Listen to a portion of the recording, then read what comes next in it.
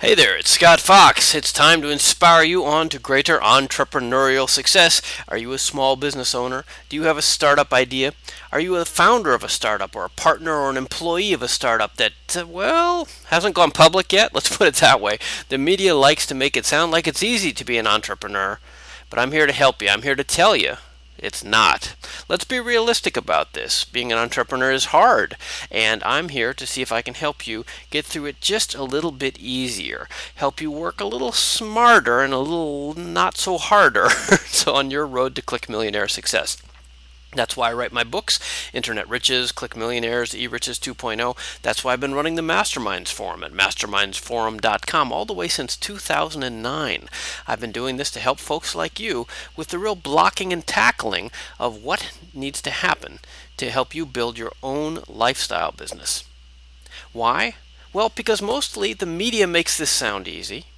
So many other books are full of sort of airy-fairy get-rich-quick promises, or they're too detailed so that they don't apply to your situation.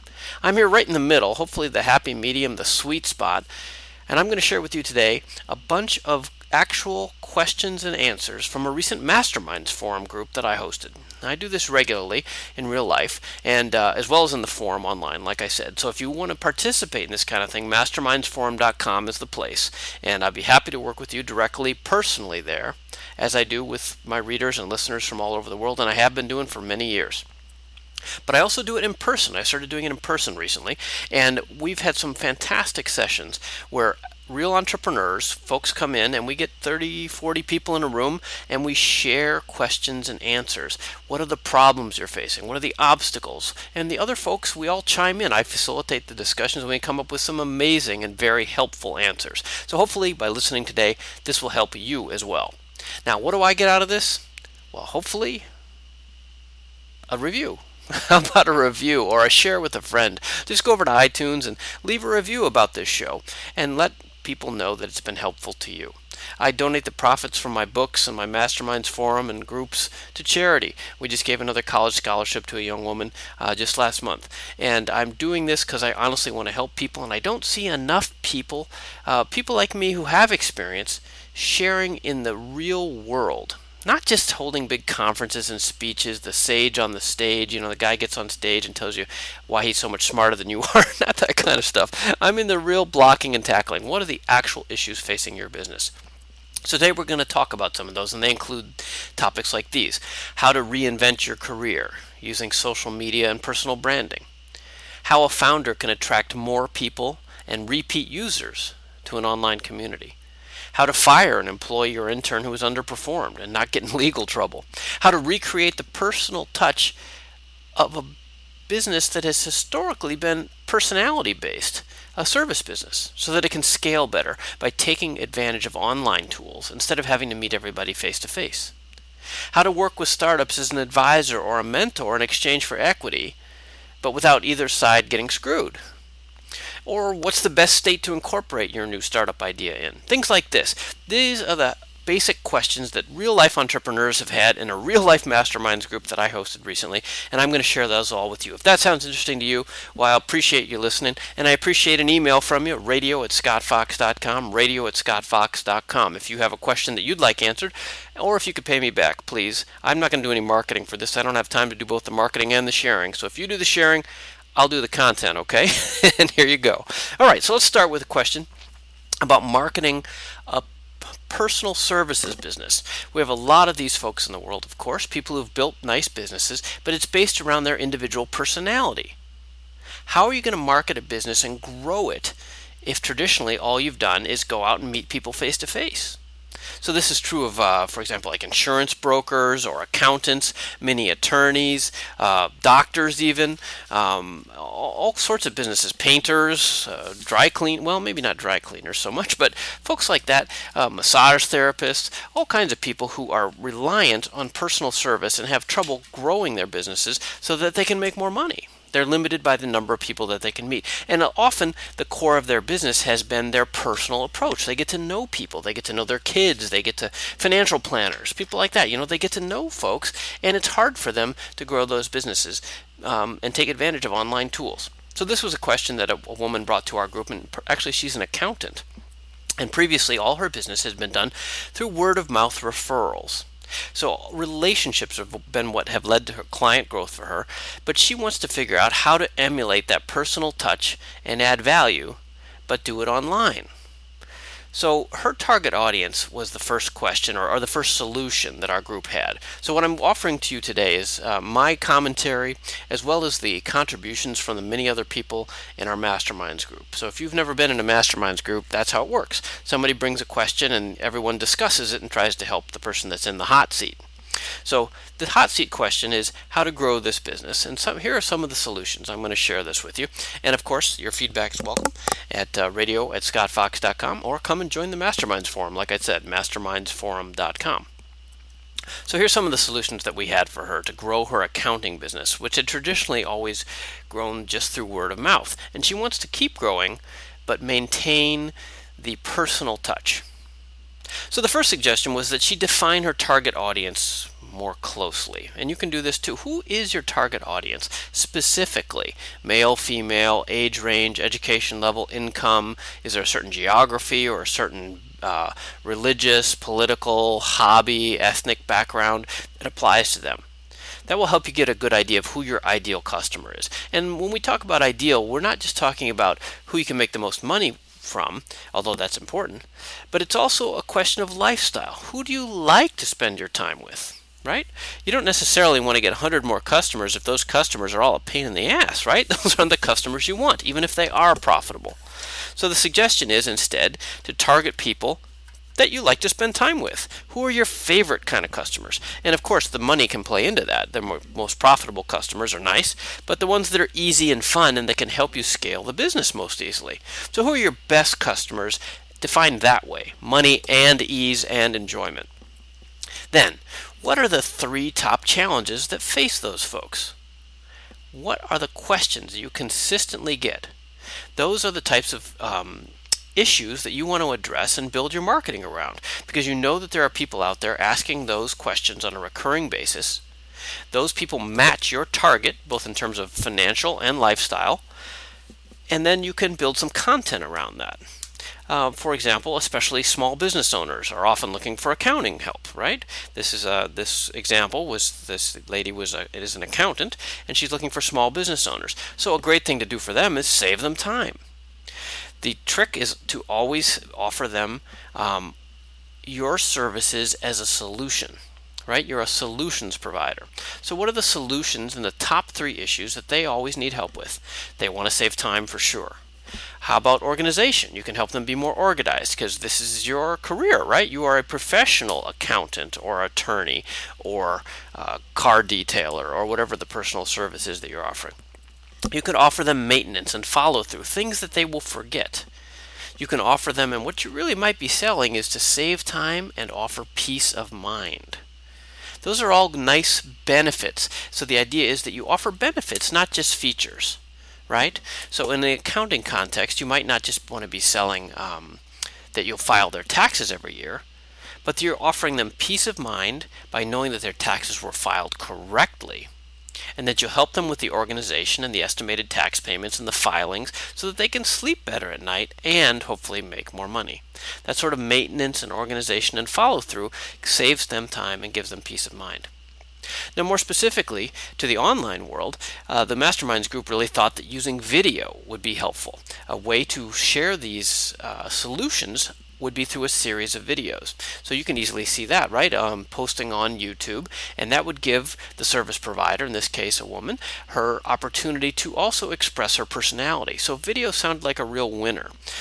Figure out what type of clients you want most.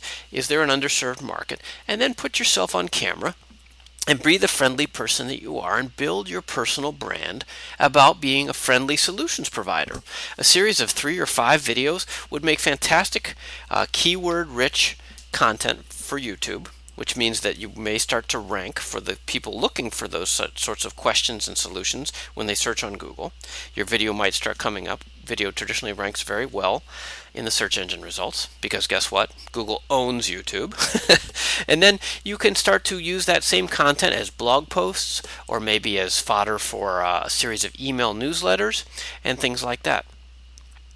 Another example or a tactic that people suggested was to think about your personal branding. What can differentiate you from your competition, and use that as the cornerstone of the personal branding that you're presenting on your website and in your videos. If you really want to have relationships with your clients, well, then present yourself as friendly and caring. Share the story of why you do what you do. Make it personal. If that's what you're trying to do, then be personal yourself. Another angle is to get testimonial videos from your existing clients about why they like you and what you do that's beyond what would normally be expected for people in your industry. So we love this accountant because she's so friendly. She remembers our kids' birthdays. We've been with her for years. Our taxes have always been filed on time. We recommend you go to her website. Here it is. That kind of thing. That sort of approach can roll together your personal branding, the relationship-based approach, and help you identify and solve the problems of the exact kind of clients that you'd most like to meet. A summary might be to identify your end goal. Who do you want? And work backwards from that to target those people now by offering them solutions to the problems that they most often face. All right, that's question number 1. Was that helpful? Please let me know. radio@scottfox.com. radio@scottfox.com, or even better, come leave a review someplace where other people can see it. I'd really appreciate it, so that we can keep doing these for you. If I don't hear from folks, then I'll stop doing it. Believe me, I got plenty of other things to do, but this is an honest effort to try to help. Okay, next up, our next question was from a gentleman, and this gentleman, let's call him Fred. Fred is a senior sort of person. He's more of a startup mentor or even investor or advisor, this kind of person. So he's not the entrepreneur. He's the person who can help the entrepreneur.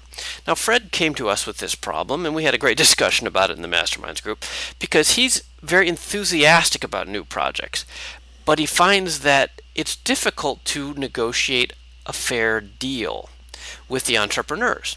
He would like to help more people, but he wants to participate, but without scaring them by giving them some big, scary legal documentation. So we had an extensive discussion about the various merits of being an equity participant, meaning that the founders of the company would give him some stock, versus revenue sharing, meaning that they would just share some of the cash, or they could just pay him a consulting sort of fee, or a finder's fee. These are all classic ways of compensating advisors to an early stage company. He could also join an advisory board if they have such a thing. An advisory board is different than a board of directors. A board of directors is more of a formal organization that has official oversight of a corporation. An advisory board is more, well, not casual, but less formal and not so official in the law, but it's a collection of people who might be receiving some sort of compensation or participation in the company in exchange for their advice, introductions, mentoring, fundraising, those kinds of things, consulting style work. So Fred could approach this company or companies in the future with these kind of roles in mind, with this kind of business model attached. The trick is that he was really looking for a way to document this in kind of a casual one-page letter. And we had some attorneys in the crowd, and this is not legal advice, but this is sort of, we hope you think this is interesting advice that came up. And the short answer is there is no easy way to do this. Every deal is a little bit different. The pressure points or sensitivities of each founder are a little different. But it's better to have at least something in writing than nothing. Even if it's just an email between you that says, hey, I'm looking forward to working with you. I appreciate that 5% of the company you're going to give me. See you on Tuesday for lunch. Love, Fred. Something like that. You need something in writing. If you have nothing in writing, you will never get anywhere. And I can speak to this from personal experience, as a matter of fact, on both sides of the coin. You need something in writing. Now, if you're going to try to do a legal document, it's probably going to lead to a lawyer getting involved pretty quickly, unfortunately. But on the good side, there are certainly many, many forms available if you use Google and search for one of those different types of agreements. So let me slow down and say those again before we get on to our next Masterminds question. So you might look for an advisory board agreement. You might look for a consulting agreement. You might look for a equity participation agreement or a revenue sharing agreement or a finder's fee agreement. Those are all different phrases that might be used for different types of sharing money with someone who's advising your company in exchange for their services. So sharing money or sharing stock. I should also note, by the way, that it's common for early stage entrepreneurs to just give pieces of their company to outside investors or advisors early on because they don't know any better. Anyone, even your best friend, if you guys are going to partner, that's great if you truly are going to have an equal participation in the company going forward. But in most cases, outside the initial founding team, any other equity is shared on a vesting basis, so the people have to earn it. So you wouldn't just say, even if you loved Fred, you were certain he was going to earn 10% of your company for whatever advisory services he was offering, you would share that out. And it's called vesting. And you would say, over the next X amount of time, say 2 years, 3 years, 4 years, we're going to give you 10% of the company, but that's only dependent on you continuing to perform these sort of duties consistently to our satisfaction until then. And it will vest proportionally over that time. So if it was over 10 months, he might get 1% each month, but only presuming that he had continued to deliver on what he had promised. And that's a really important point for both parties, because it leads to a discussion of what's expected and what's required in order to participate in the company. And again, that's another great topic for further discussion at the MasterMinds Forum if you'd like to come over and discuss that. Okay, 2 down. We've got about 4 or 5 more to go here. Next question was about incorporation. Where should a new company incorporate? Now, I've talked many times about when to incorporate, so I'm going to skip over that for now. If you want to hear more about that, email me or come join the forum or check out my old podcast. I think there's some articles online about when you should incorporate, because I'm actually against incorporating in most situations, so that's worth a separate discussion. But today we're just going to talk about where, because we had one of our entrepreneurs in the group who had recently incorporated, was very excited about his new company, and gone and incorporated in Wyoming. And that's kind of a surprise. I've never met anyone who incorporated anything in Wyoming, at least for a startup sort of company, right? His logic was that he had been informed by some folks that he was going to do it. He did an LLC, which is a limited liability company, not a C corporation or a general corporation, but it was low cost, and the tax rates in Wyoming were supposed to be quite good. Now, that was a little bit of a surprise.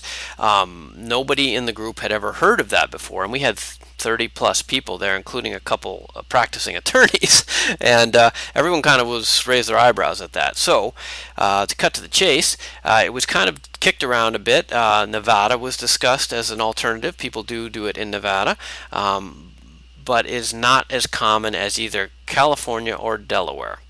And California was not recommended by one. Again, this is not legal advice. You should talk to your own attorneys. But in this context, an attorney there did not recommend LLCs in California, and it was too expensive, I gather. Any corporation that does business in California must register and pay taxes in California regardless. So even if you register somewhere else, California is going to put their hooks into you. And this meeting took place in California, so that was a common thing to incorporate in California. And of course, Silicon Valley is here, as a lot of the venture capital firms are as well. So California is quite common, but there are some ins and outs you should be aware of.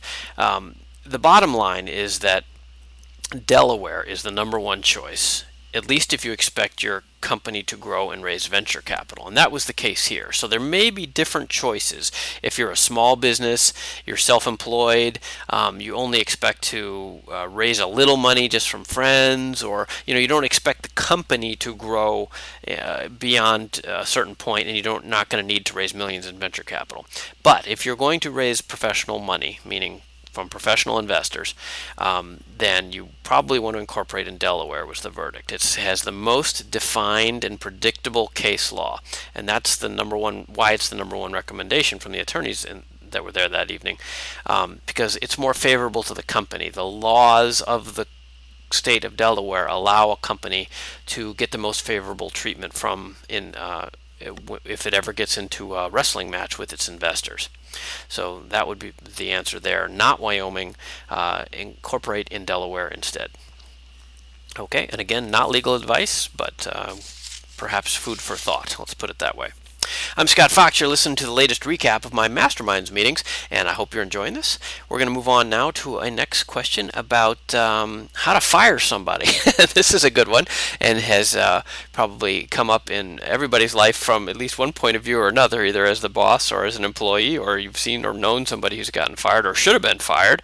And that was the topic here, and Troy was his name, and Troy had a startup and recently had a person who joined for the summer essentially, and they specifically didn't, it was an unpaid position, and he was worried, however, that this person was going to come in and had been doing kind of nothing but still may make a claim on owning some of the business. So they specifically had not called him an intern, and instead we're calling him a part-time helper, trying to hide the fact that he was doing free work essentially. So they were worried about how to fire this guy cleanly because he didn't do much. He had claimed to be able to do this and that and the other, but once they agreed that he could come and hang out in the office and help them, he didn't really do anything. So what can you do about that? This is risky. Anyone who's involved in participating in a startup, or any other company for that matter, has some right to claim compensation. Even if they're a student, if they're doing it for free, especially without any credit, they're not getting what's called consideration in the law. There are a lot of labor laws and things like that that really suggest that's not a good idea. It used to happen more, but it's just gotten, especially in high growth environments, you don't want people around who don't have a clearly documented contractual relationship with the company. And so this guy was kind of floating around there, and Troy is worried about how to get rid of him cleanly. The answer is anybody can sue you anytime in America. God bless America. Plenty of lawyers.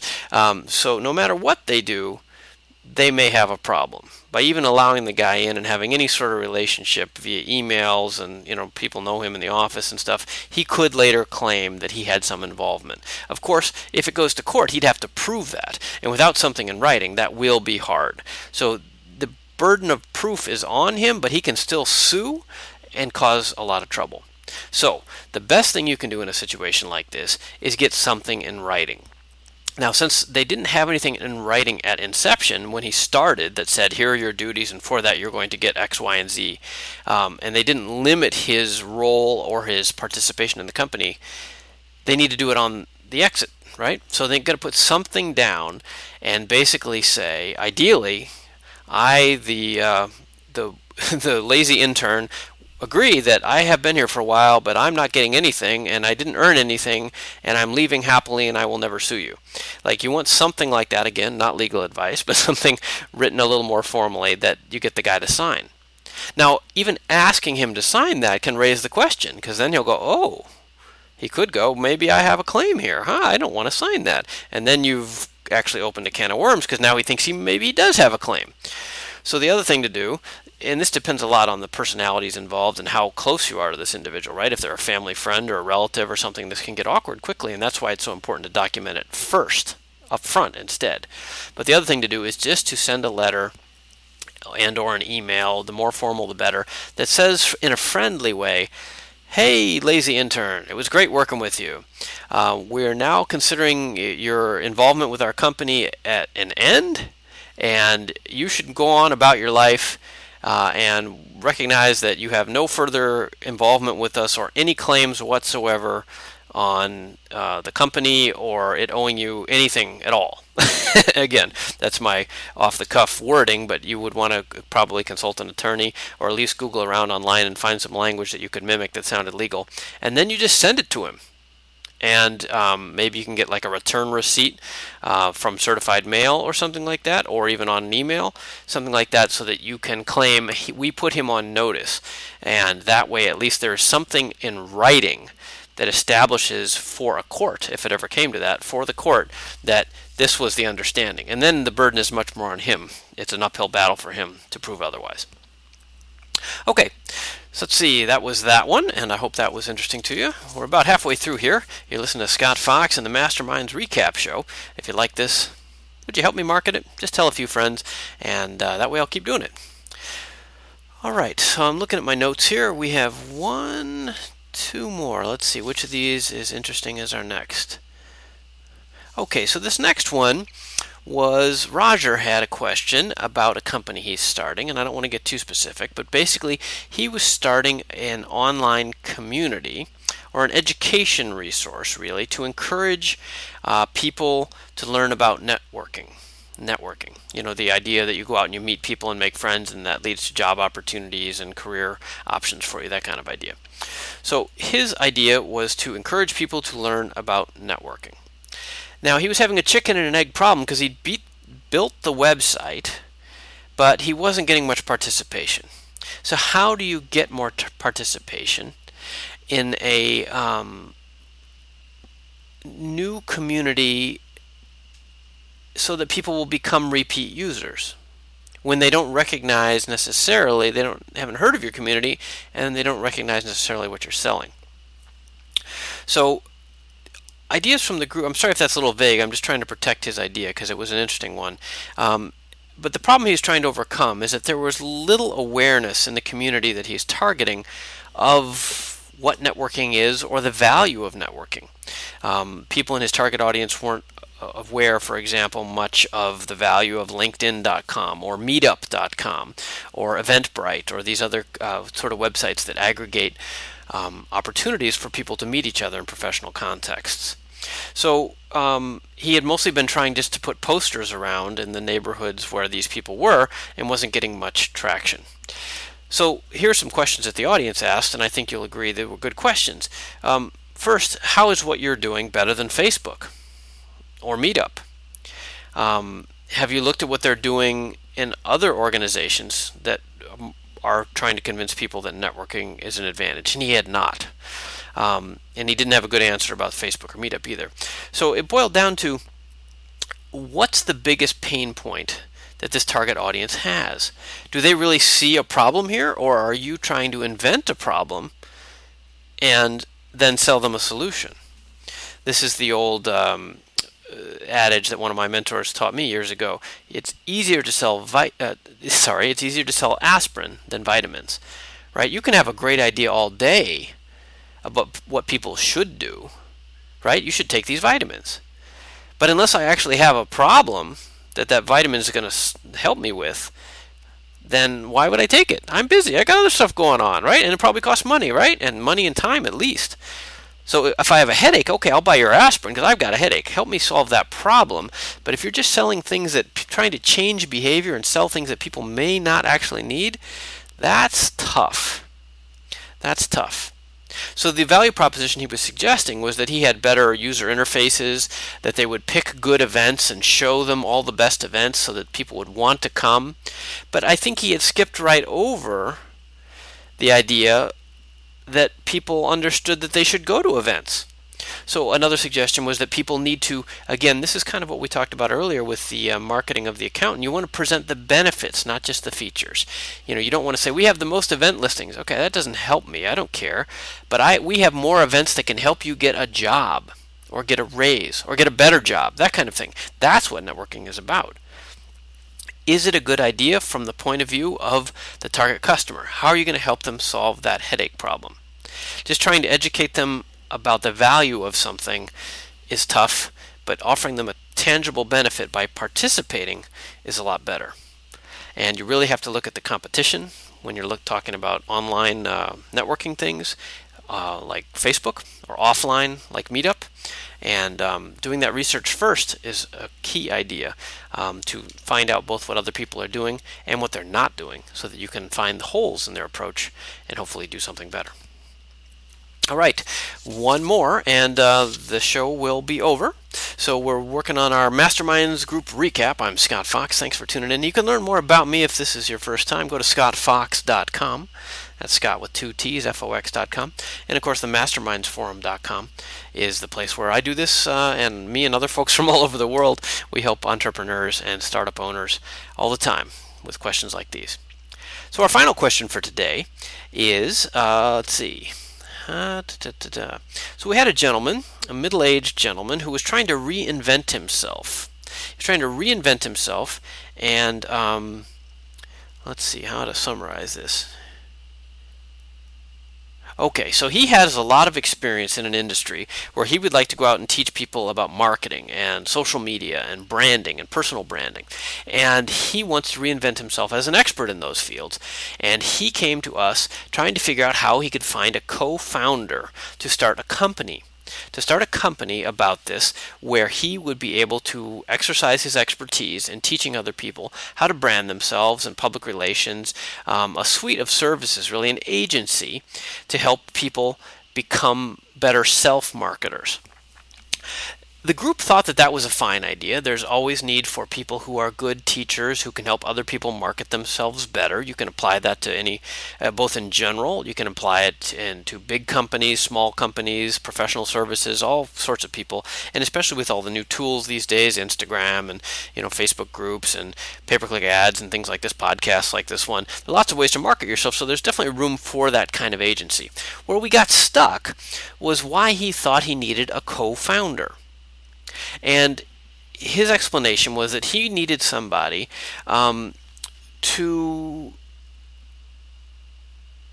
manage a team to build out a website that would essentially promote and sell the services that he's trying to offer as an agency. He's trying to offer like the best practices around social media and photography and videography, website building, and that kind of thing. So he's thinking he needs a CTO to come in who can find an outsourced team, perhaps in India or Slovenia or the Philippines or somewhere that's less expensive than here in the United States. And that CTO can help manage the production of the website and run the technology that will help them deliver. That's where he hit a wall with the group because we didn't think he needed a co-founder.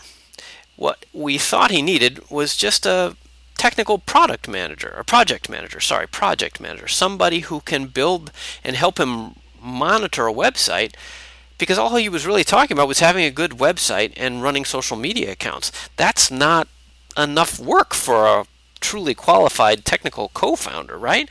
And why would you give somebody half your company on the other side because you want to offer marketing advice?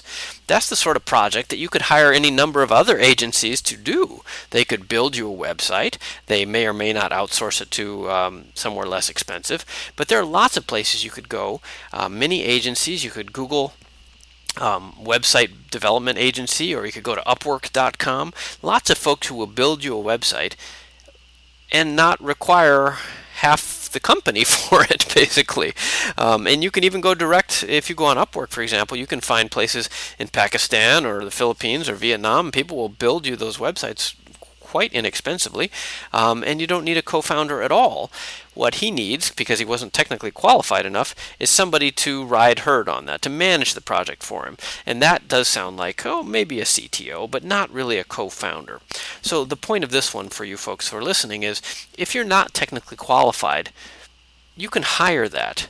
You don't need to create a company with a partner who's going to do all that unless you're actually building real tech.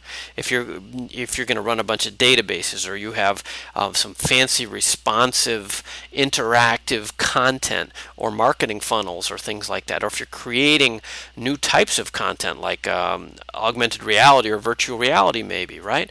Or ad targeting, things that require a lot of tracking and cross-referencing of information, or personalization. These are the sorts of things, or mobile device interaction, app development, things like this. Things that are actually technical products could actually need a technical co-founder.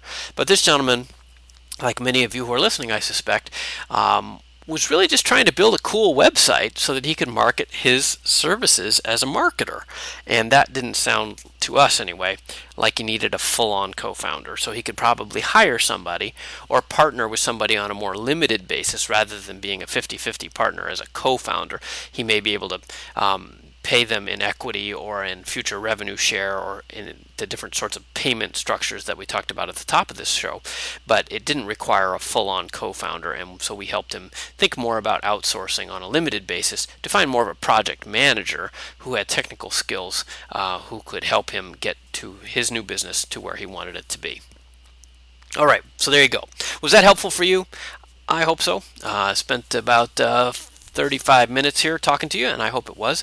And if it was, would you please leave a review on iTunes or over on any of the other platforms? You can come and find me on Twitter or YouTube or blogtalkradio.com, anything like that. If you'd like to hear more of episodes like this, talking about the real world issues that entrepreneurs and startup founders and employees and wannabe entrepreneurs face, then I'd be happy to do it. But I could use a little encouragement, and I could use a little of your help in marketing. So if you could share that with me, I'll be happy to share another episode with you. In fact, I already have another episode. We held another meeting. This discussion I just gave you is about a month old, and we had another one last week, so I can get another one in the can fairly soon. If you send me an email, radio@scottfox.com, radio@scottfox.com. Let me know your thoughts, and if you have questions, I'll be happy to address those as well.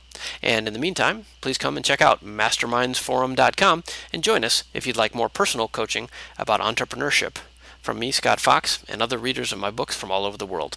Thanks very much for listening. I hope you go out there and have a great day.